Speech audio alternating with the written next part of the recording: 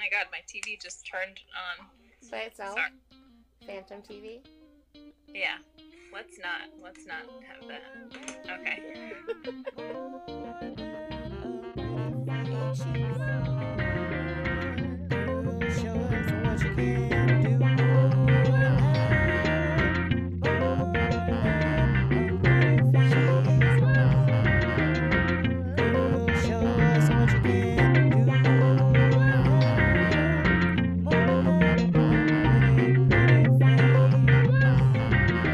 Welcome back, everybody. It's your host, Natalia, back for another episode of More Than a Pretty Face. Today, I am so incredibly excited to be talking with Ali Russo, the angelic, incredible Ali Russo. Ali and I met in college. We both went to Clark University. She's not the first Clark alum to be on the podcast, but today we're going to be talking about her acting journey and what it's like being an actress, especially in theater.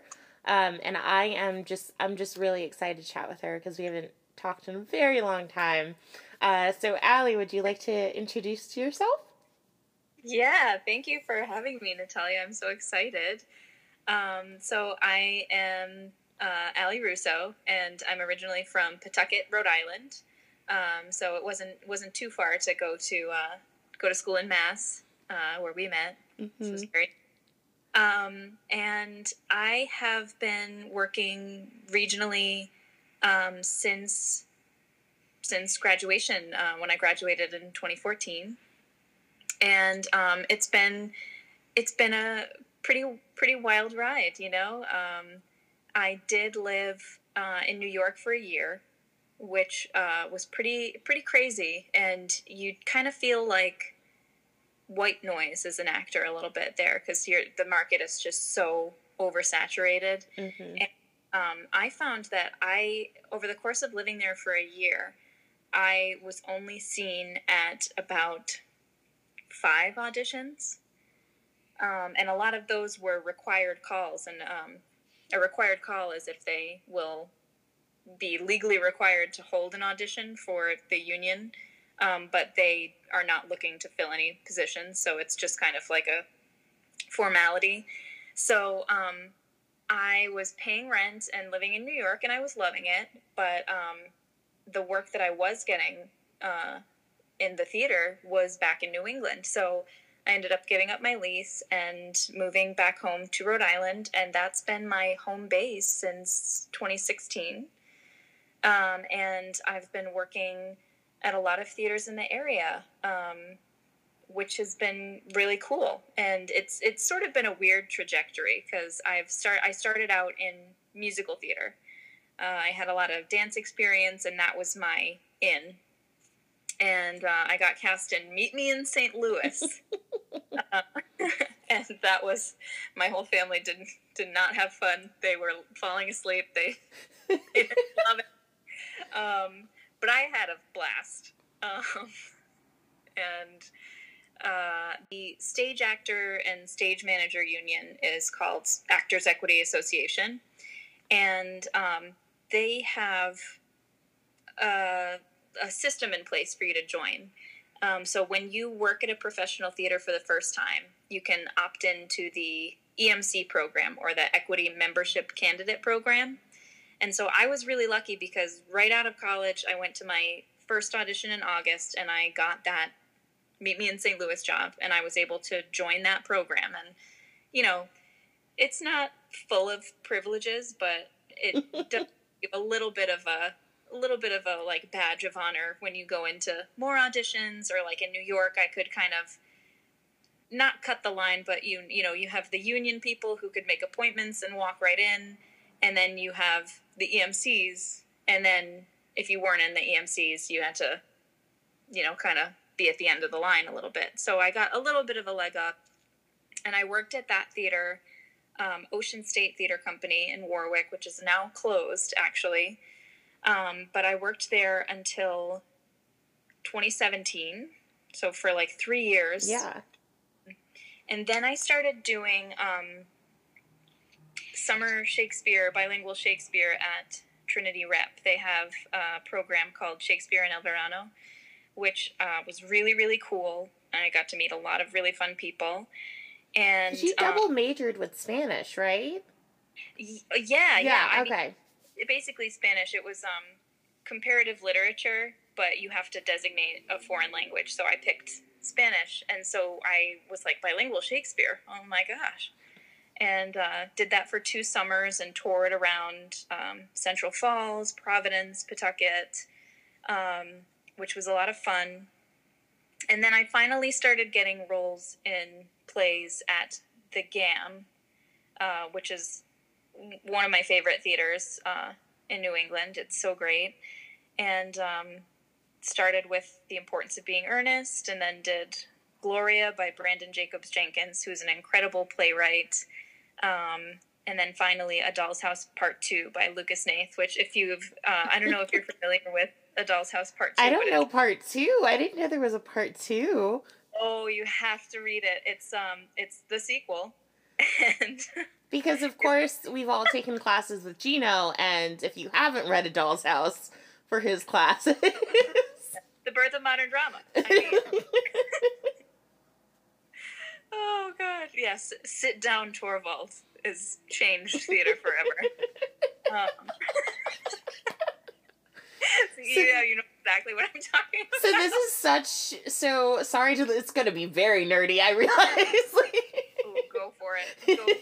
It's like we're just going to like get in there. Yeah, I mean, it's really cool just to watch someone like kind of like delve into that world, and it's I mean, for me it's been great because so many of the people that we knew in the theater world like actually still do a lot of that stuff, like still do a ton of theater stuff. So it's really cool to like hear about your trajectory and going there. I want to talk a little about the college days and like when I first met you, because I think it had to be Spring Awakening. Spring Awakening. Yep. Yes. Okay. See, this is where we edit. We make it cute. So we. So yeah, I think that had to be like where I first met you, and I just remember being like, oh, she's like a person, and I have no business being here. So. Not true, but but it was like, yeah, I just remember being like I think what was so striking, and I think if you've like people who've like been in the theater, having like someone who's a lead just be so like delightful. Like you were always just so kind and delightful, like never had a mean word for anybody, and I think that was such like a difference from especially like other places that I came from in terms of theater. Like it was very political. It was like the same 2 people, and like so that was really lovely. For you, what was it like doing college theater, just like coming in? Did you feel like there was a big shift doing like high school theater to college, or I do. I came from a high school that had a huge emphasis on the performing arts, and they really invested a lot of resources into it. And I actually remember being just at first, a little like surprised when I came to Clark because the department is pretty small. And at the time, they've since produced musicals, and they're, just side note, I heard that they're producing Rent with Jackie Davis is directing, who is a wonderful actress who's been on Broadway. She's been at shows in Trinity Where Rep. was this? Where was this when we were, you know what? I'm bitter. It's fine. Continue. I am too, but Jackie Davis is incredible, and she's about to direct at Clark, so we should all keep our eyes out on that. But they really didn't kind of recognize musical theater as an art form, and the plays that they did were kind of few and far between, or they were very niche, or you had to wait for the student play festival to kind of have like a lot of meaty roles to go around. So I was like a little bit surprised, and then CMT was when I really started to love Clark. I started doing it, and I was just so impressed with the student body and the motivation that they had, and even the business acumen, the way they conducted rehearsals and the e-board and everything. It was just like people who are dedicated, and a lot of that spirit has helped me by, that example has helped me in my career, because you have to be a self-promoter, you have to be self-motivated, and you just have to be really, really nice to work with, because that, like, at a certain level, people won't hire you if you're not nice to be around. Mm-hmm. Yeah. And were you, I mean, when you came in, were you solidified on, like, I want to make the stage my career, and so, like, this is what I'm going to focus my time and energy to? I did, and it's so hard, and every actor is constantly riddled with self-doubt, and you have moments of, like, I should just go to law school, or I just need to do this or that, and it's stressful, because there is that lack of security, and then people love to remind you at any given time that you should have a backup, or there's not a lot of demand, and we don't know that, so thank you for telling us, but yeah, so it's just, I definitely knew I wanted that, and it was a whole thing considering liberal arts versus a conservatory setting, but I ultimately wanted a college experience too. Did you audition for more conservatory settings before settling on Clark? One. So I was just too young at like 17 years old to really just fully commit to that. And so it was really kind of half-baked. I decided kind of at the last minute that I was going to audition, not even for, any of the New York schools, not anything like that, but just the Boston University Conservatory. And I was so underprepared. I was incredibly nervous. I was like and I don't know, side note, but my hair takes forever to dry when I wash it, and I washed it too late the night before, and I would in the morning, like, blow drying my hair furiously, trying to, like, say my monologue over and over that I definitely picked too late in the game, and I was not solid. And I'm waiting in line at the audition, and there are all these, like, young kids all waiting to strut their stuff, and I was just so unsure of myself, and my heart wasn't in it yet. I didn't know what I wanted.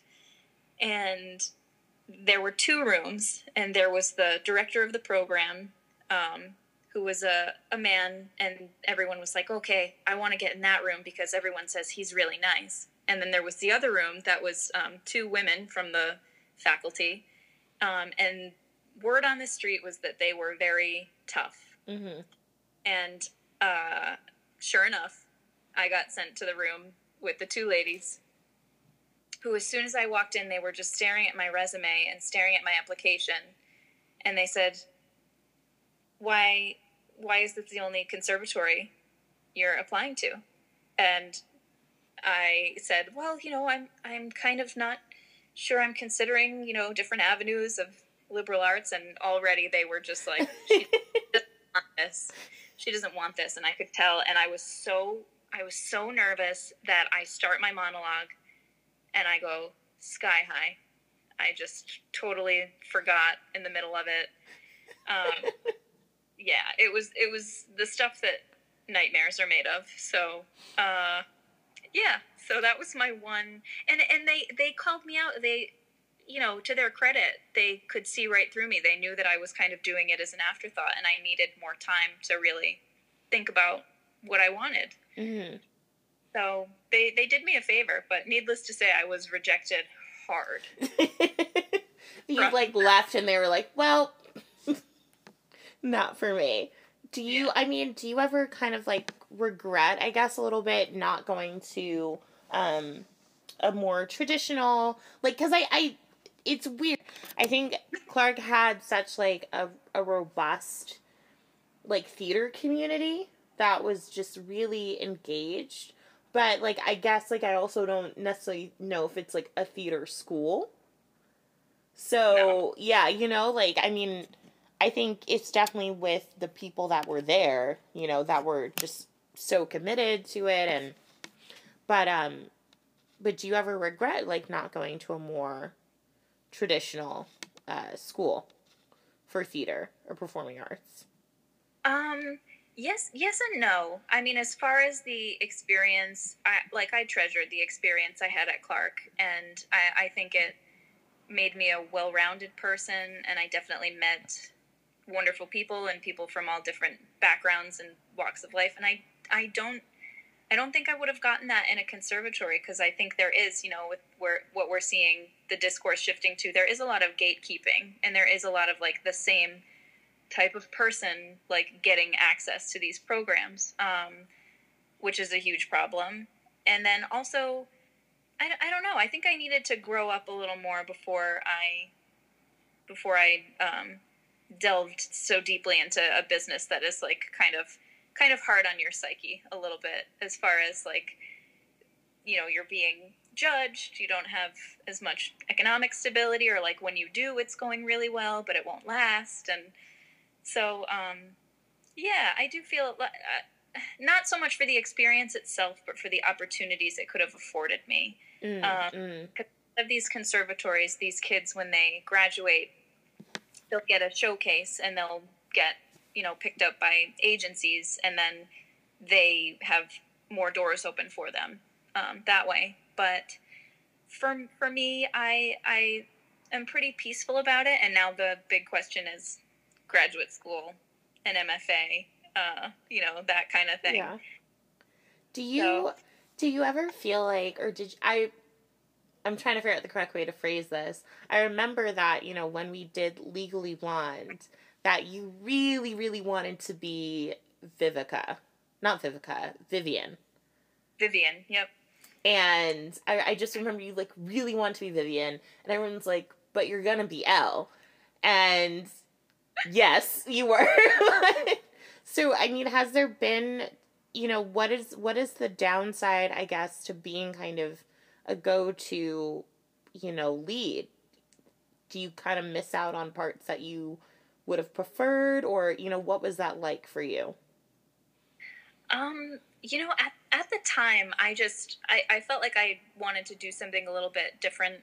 And I did feel like I was maybe a little pigeonholed at the time, but I was so lucky to have the opportunity to even that part. Now it's really, like, there are so many people to choose from that it's just like, if you're right for something, you're right for something, and they're gonna call you. Because I guess I felt during Legally Blonde that I wasn't totally right for Elle, and whereas in, like, a market like New England, they're gonna find someone who's, like, absolutely perfect, and she's gonna get that phone call. Mm-hmm. So yeah, it's not really a problem anymore, because it's like, if the phone rings, there have been roles that I've lost out on that I've been, like, really, really disappointed about, and then I will go and see the show, and I have really rarely ever disagreed with the casting choice. I'll be, oh yeah, she makes so much more sense for that role. So it's it's just, there are so many talented people to choose from, that it's just kind of, when the phone rings, like, if you're right for something, you're right for something, and you either submit for it or audition, and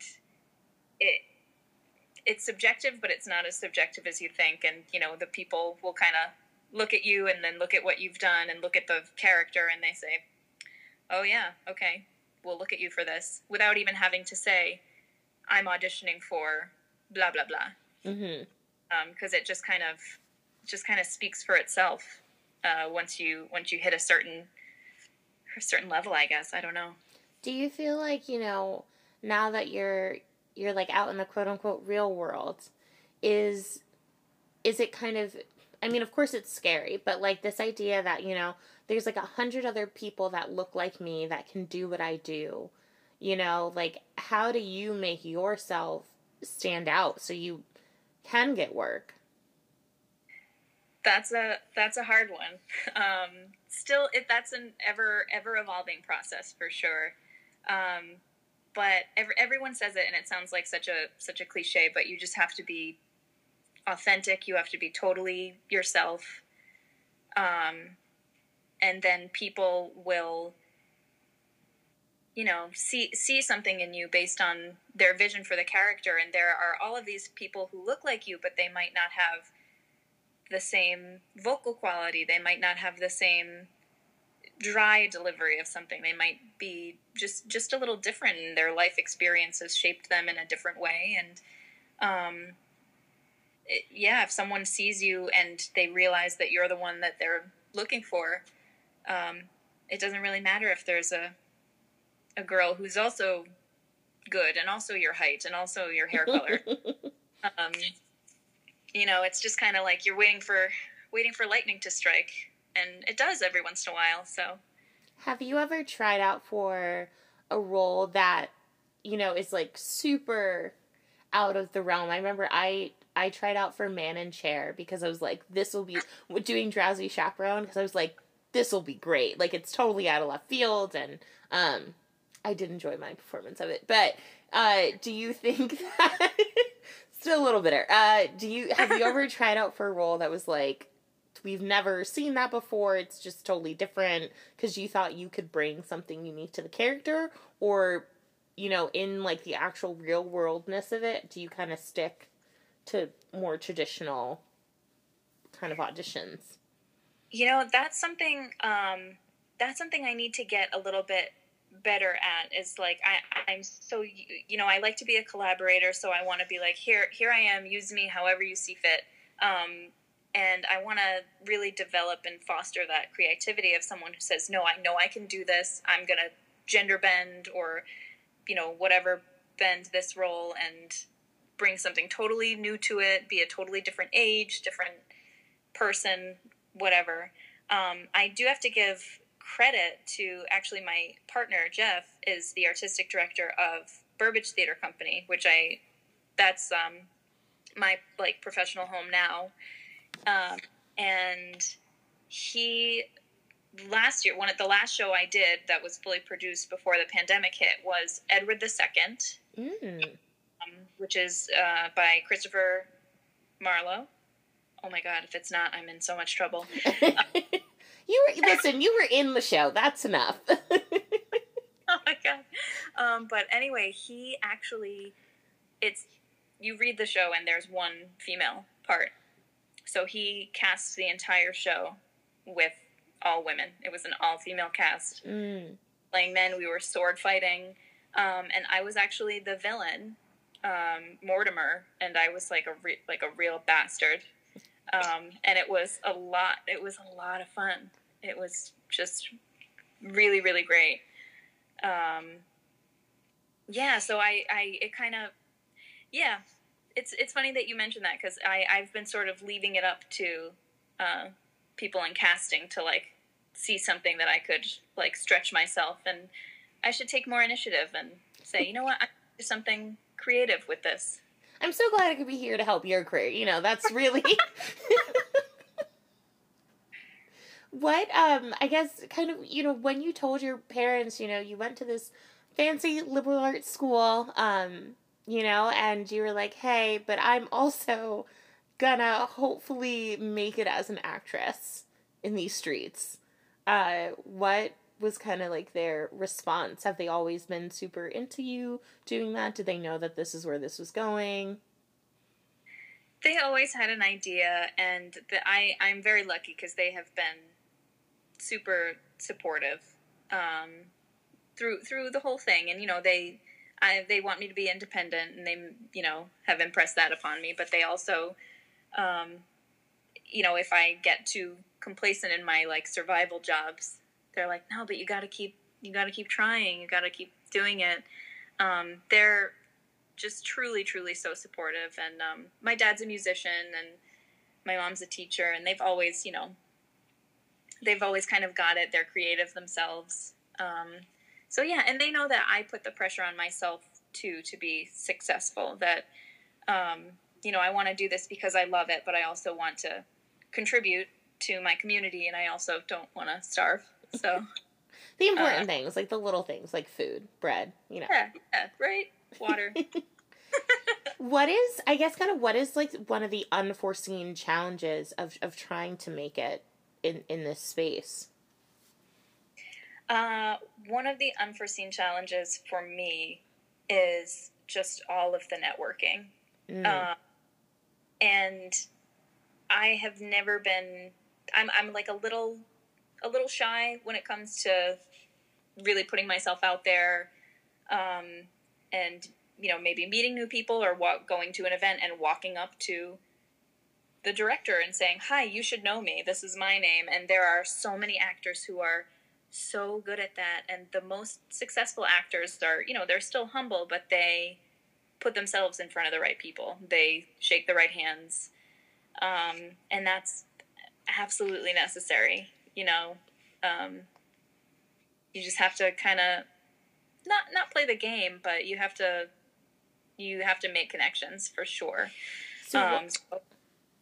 Yeah. So what is then like your, what's the goal? What is like the top when you've like, I've made it? Oh, I mean, anything. Just the first tier of that would be just like steady paycheck. I don't have to have any other job. I can just pay my bills with creative work. So that's the first tier. The second tier would be like, I have like friends now who are getting Broadway gigs or getting contracts, and it's like, okay, but we're not that different, so maybe it could happen, I guess. So something like that, that one, it's like, it feels like the degrees of separation are, the gap is closing a little bit with stuff like that, just because, we know so many, we have so many colleagues who are now kind of making those breakthroughs.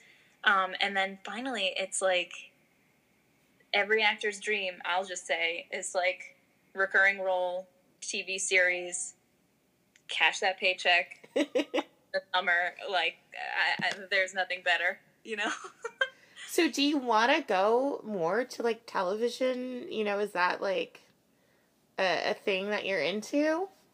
I'm definitely into it.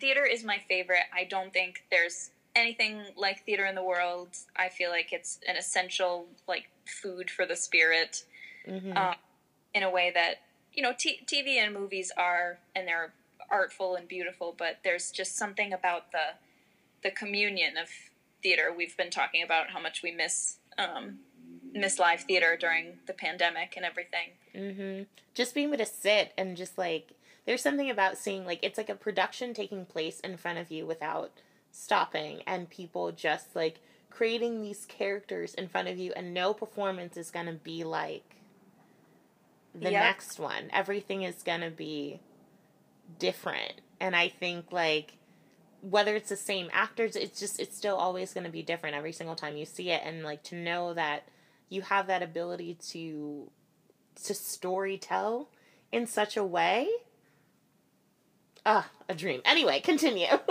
Yeah, so, theater is definitely my favorite. There's nothing like it, but TV, it just opens so many doors, and the pay is very nice.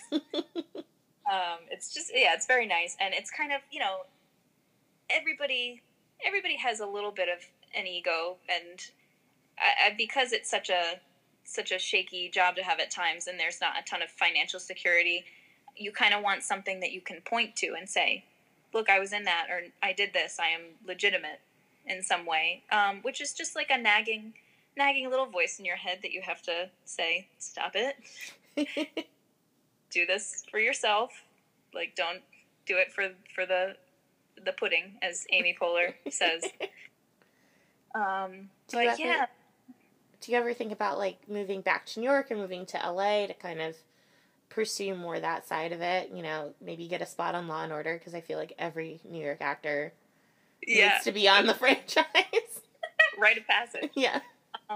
Yeah, absolutely. And my partner's an actor too, and both of us, you know, he's considering grad school. I am also maybe thinking about grad school, but we've talked about Chicago. We've talked about, you know, some opportunities in San Diego, some, you know, even I would love to go back to New York someday. Maybe not. Maybe I would sublet because you get other places. But yeah, I do. We're really open right now to what the next few years are going to bring. So you talked a little bit about survival jobs. Can you just delve into that kind of, because I feel like that's a whole thing in itself. Oh yeah.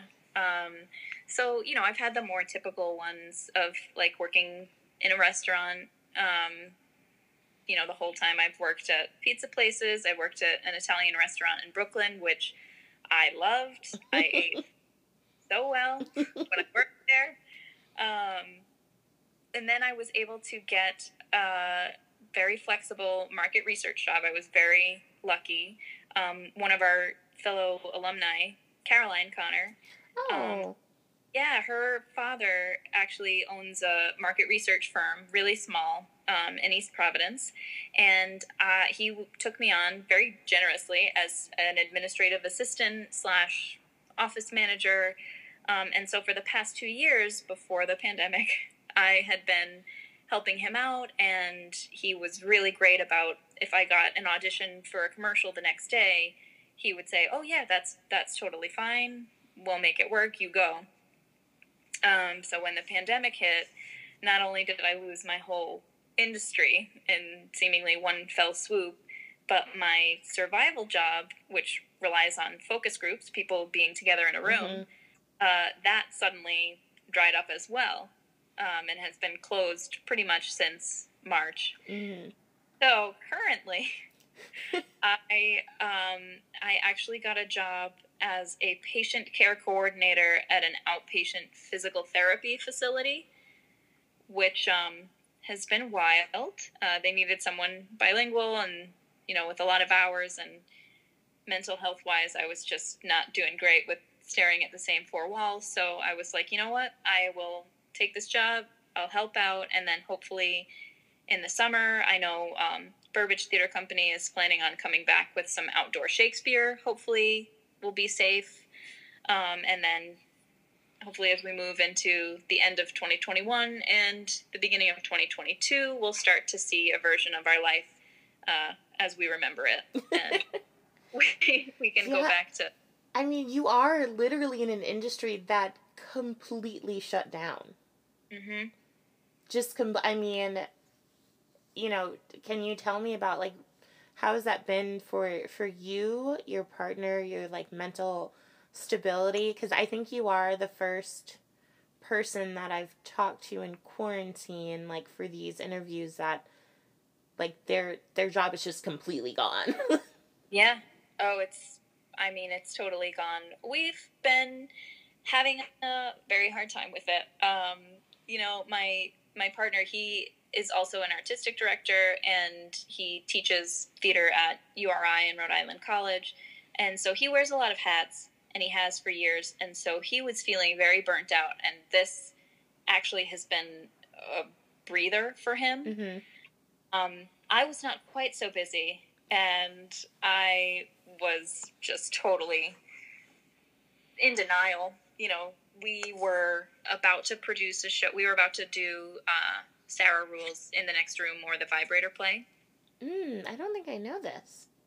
It's interesting. It's set in the late 19th century, where this couple, the man is a doctor who treats women for hysteria. Oh my gosh. But I'm doing air quotes. Yes. Treats women for hysteria by using his invention of the electric vibrator. to treat these patients, and it's all about like intimacy and female sexuality and all these things. But it's very interesting, and we rehearsed the whole thing, and March 12th, 2020 was supposed to be our first preview, and we were halfway through. We were in the dressing room. It was like 6:30. We're putting on our period appropriate undergarments, because you have to dress and undress in the show if you're and so we're all in these like period undergarments, and we got word that the mayor of Providence, Rhode Island, Jorge Elorza, suspended entertainment licenses for Providence. Now so Trinity Rep canceled, had to close their show early, everything. And we kind of froze. We thought, we're in Pawtucket, so we could technically still do it, but we're about 10 minutes down the road. Mm-hmm. Is that ethical? Is that responsible? So we ended up calling all of the patrons in our like period undergarments and saying, we're so sorry, we have to cancel for this weekend, but we'll more than likely be back next weekend. And we just demoed the set in June. So we really were like, it was such a stark, like, had the experience of Tech Week and rehearsals and dress rehearsals, and then we got right up to it and the world stopped spinning. It was just bizarre. And so I think we were in denial for a long time, and now it's like, we're in it for the long haul.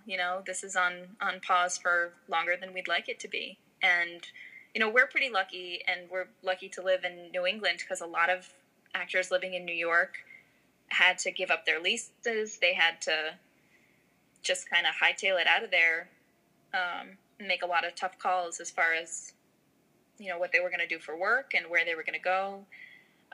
So we're definitely lucky in that respect. But, there's been a huge push for digital content, which, we've done a little bit of, but it's hard, and it's just not the same. It's just not like being in a theater and communing with everybody around you. I know. I can only imagine. I mean, your industry literally shut down. Like it.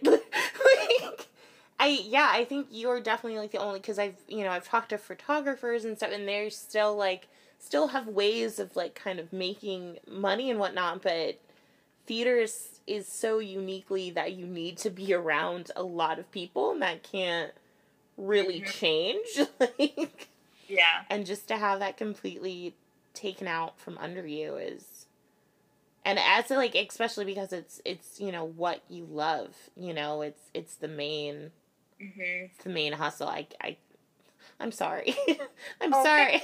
But that is it. It's like, I'm so sympathetic to everyone who has lost jobs because of this, but I think a lot of people who were furloughed or lost jobs, it was their way of paying the bills. But for so many of us in this industry, it's really our passion too. And so it's just kind of like, just ultra devastating to just not be able to do it for so long.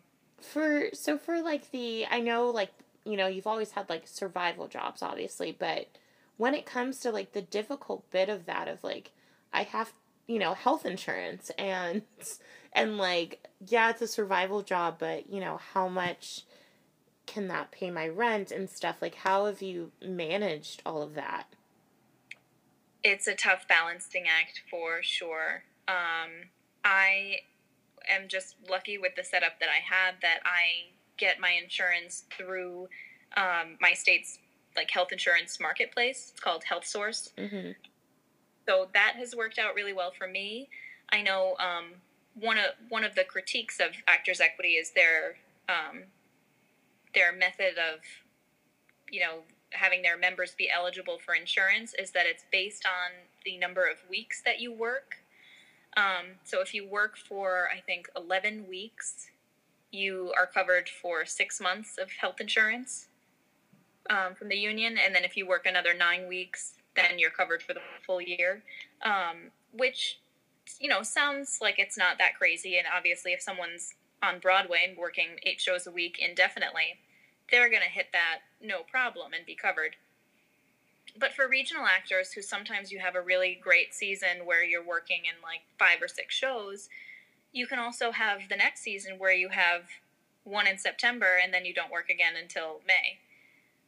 So it's really rough. And then for a lot of the people who were working consistently and hitting those weeks no problem, the pandemic really just set them adrift. And a lot of them at the end of the year were poised to lose their health insurance.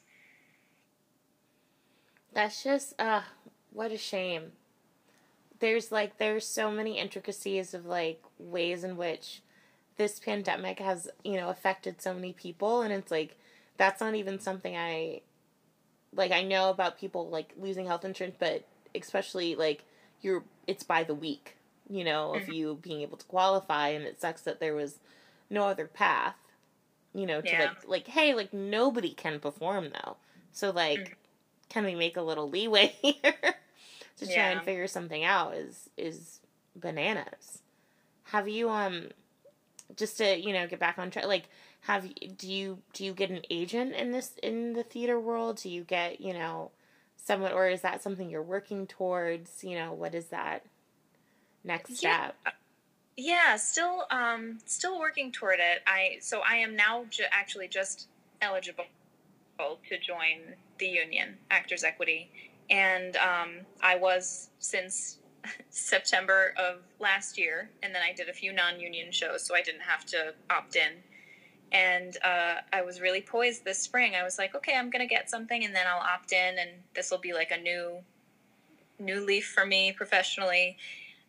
Obviously, plans were derailed, but you have the option, to find representation. You can audition for agents, especially when you are equity. Mm-hmm.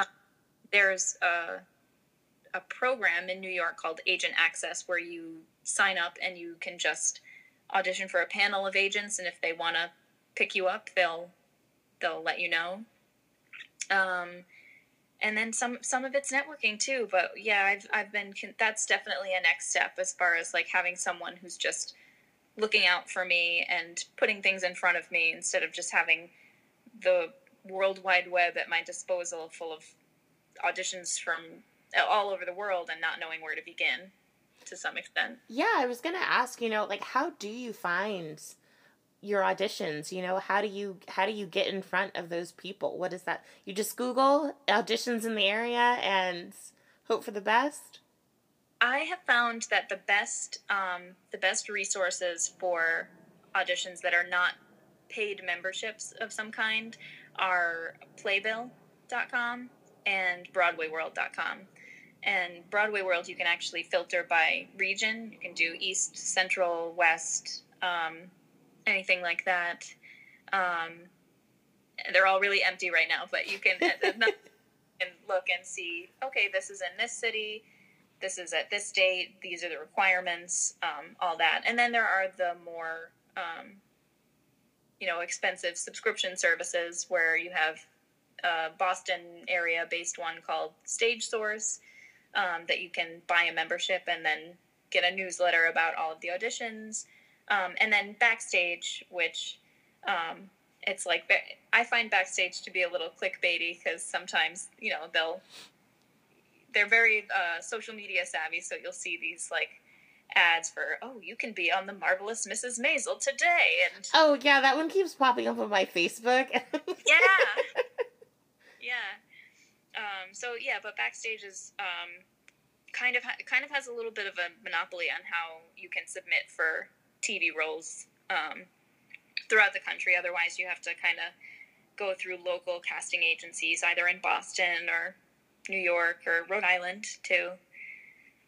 So do you audition for like the casting agencies first and then for the show, for the specific? Yeah, I find they, you can rarely, like for theater, you can show up and audition.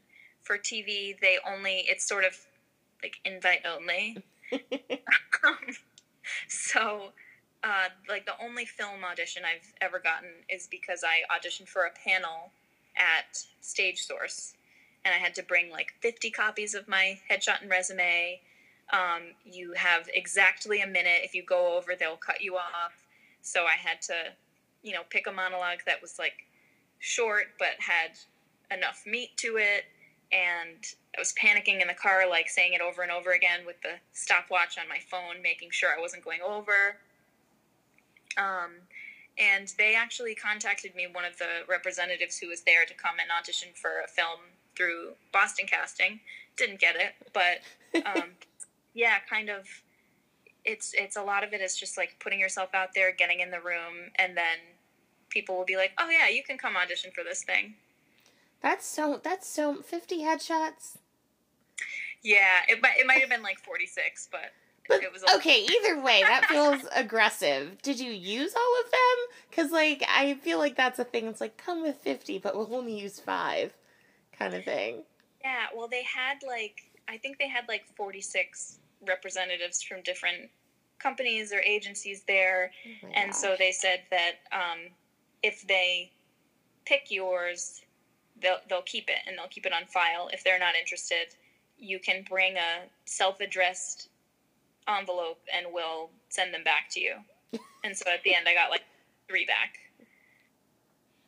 Oh, so people have you. Yeah, so I'm on file a couple places, but yeah, you had the option to not waste a ton of money on the headshot, which I thought was pretty nice, because that could have been rough. Yeah. Are there certain roles that you feel like you gravitate towards that really just call to you?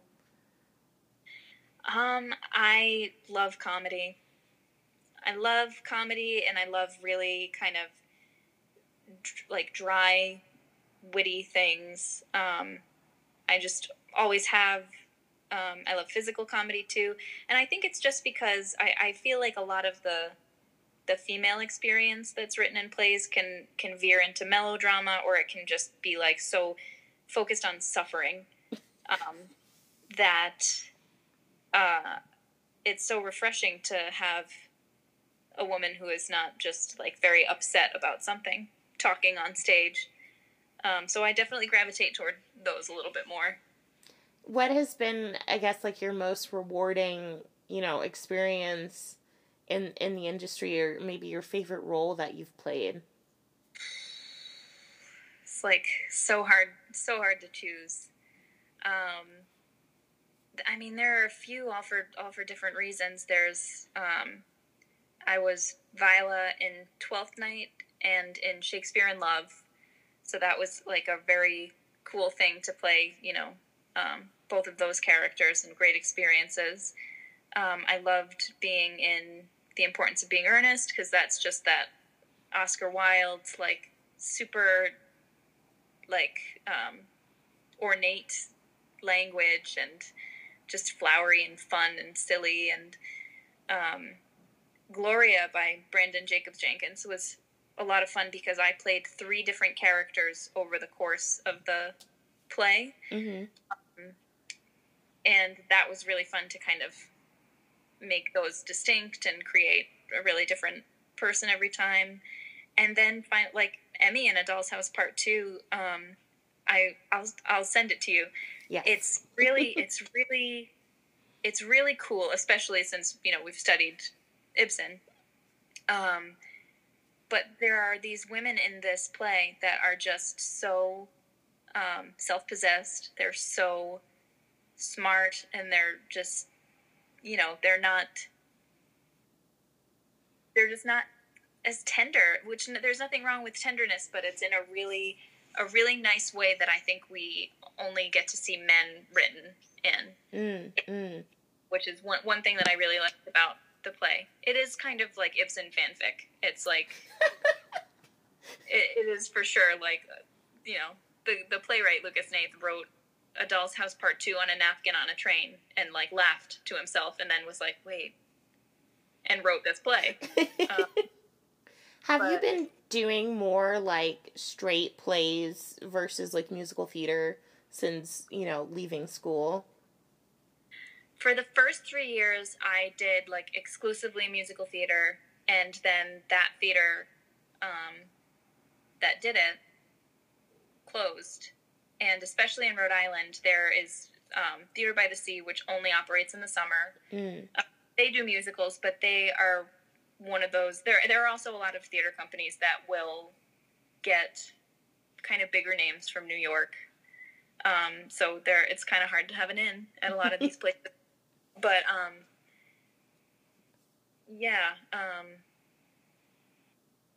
there isn't a ton of opportunity in musical theater right now, especially. But trying to get a little more involved in the Boston scene and seeing if I can, work my way in there. But yeah, outside of New York, it just seems like, musicals are expensive to produce, and theaters operate on such tight margins already. It seems just like straight plays make more fiscal sense to them, I guess. But I do really miss musicals. Do you keep up with it? Like, how do you, I guess, keep yourself fresh? Like, I don't know. I don't know how else to ask it.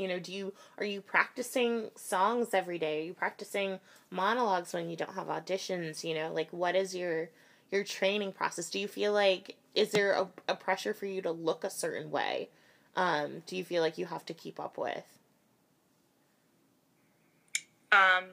Yes to all of that. The answer to the first part is that I should be practicing and going through my rep book every day, or at least every week. And I should come out of quarantine with 14 new monologues, down cold, that I can just go to any audition to. But it's hard to stay motivated during. We're in a pandemic, okay? Yeah. But yeah, it should be, and there is the pressure, and there is the kind of oh, who got that role? And she's 23. And seeing Facebook memories from the year before and being like, do I look older? Y'all can't see it, but she's trying to pull back wrinkles, But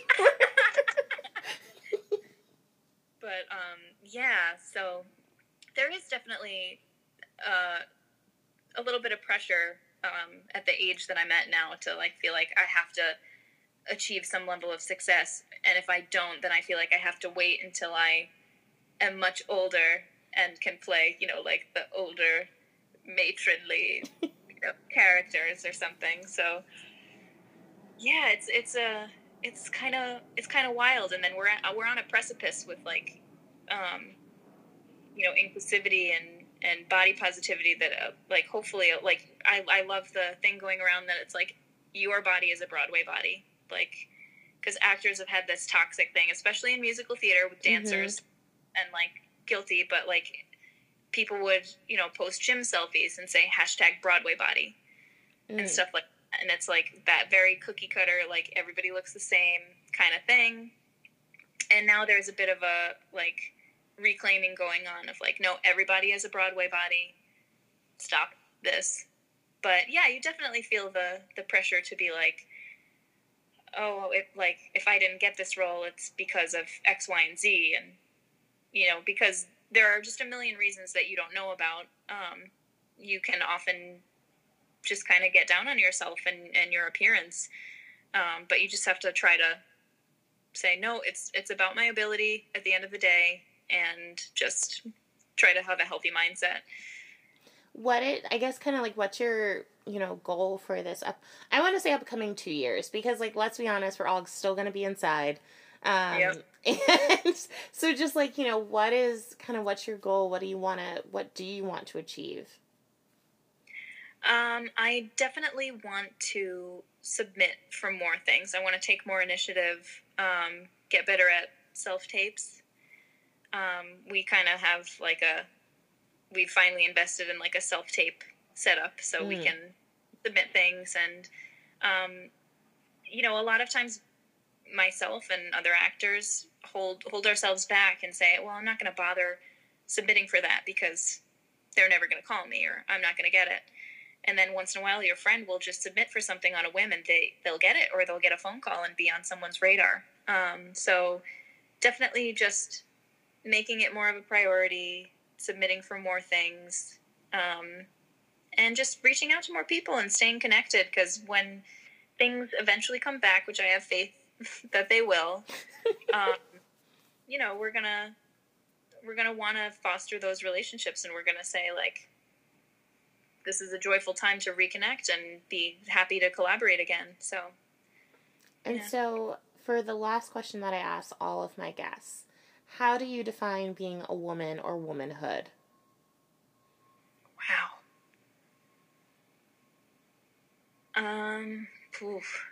I would define womanhood as being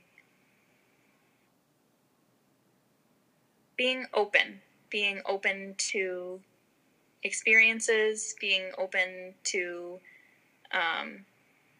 meeting new people, being open to hearing people's stories. When I think of womanhood, I just think of, like, being receptive and open, and strong, and being, you know, strong in who you are, but also just, like, having an openness to learning about other people. I like that. I love that. I love all the answers I get.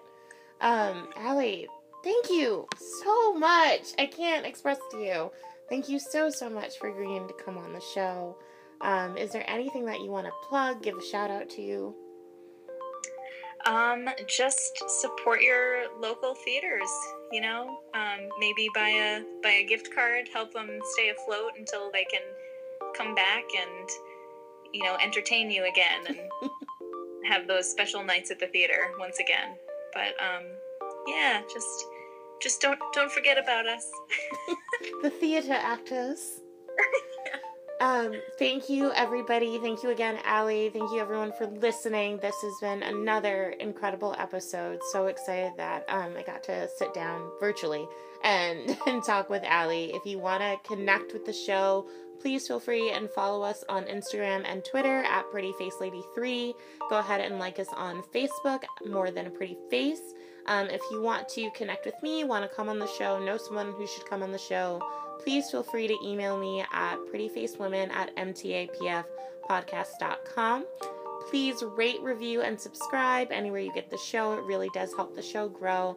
And talk to you soon. Bye-bye.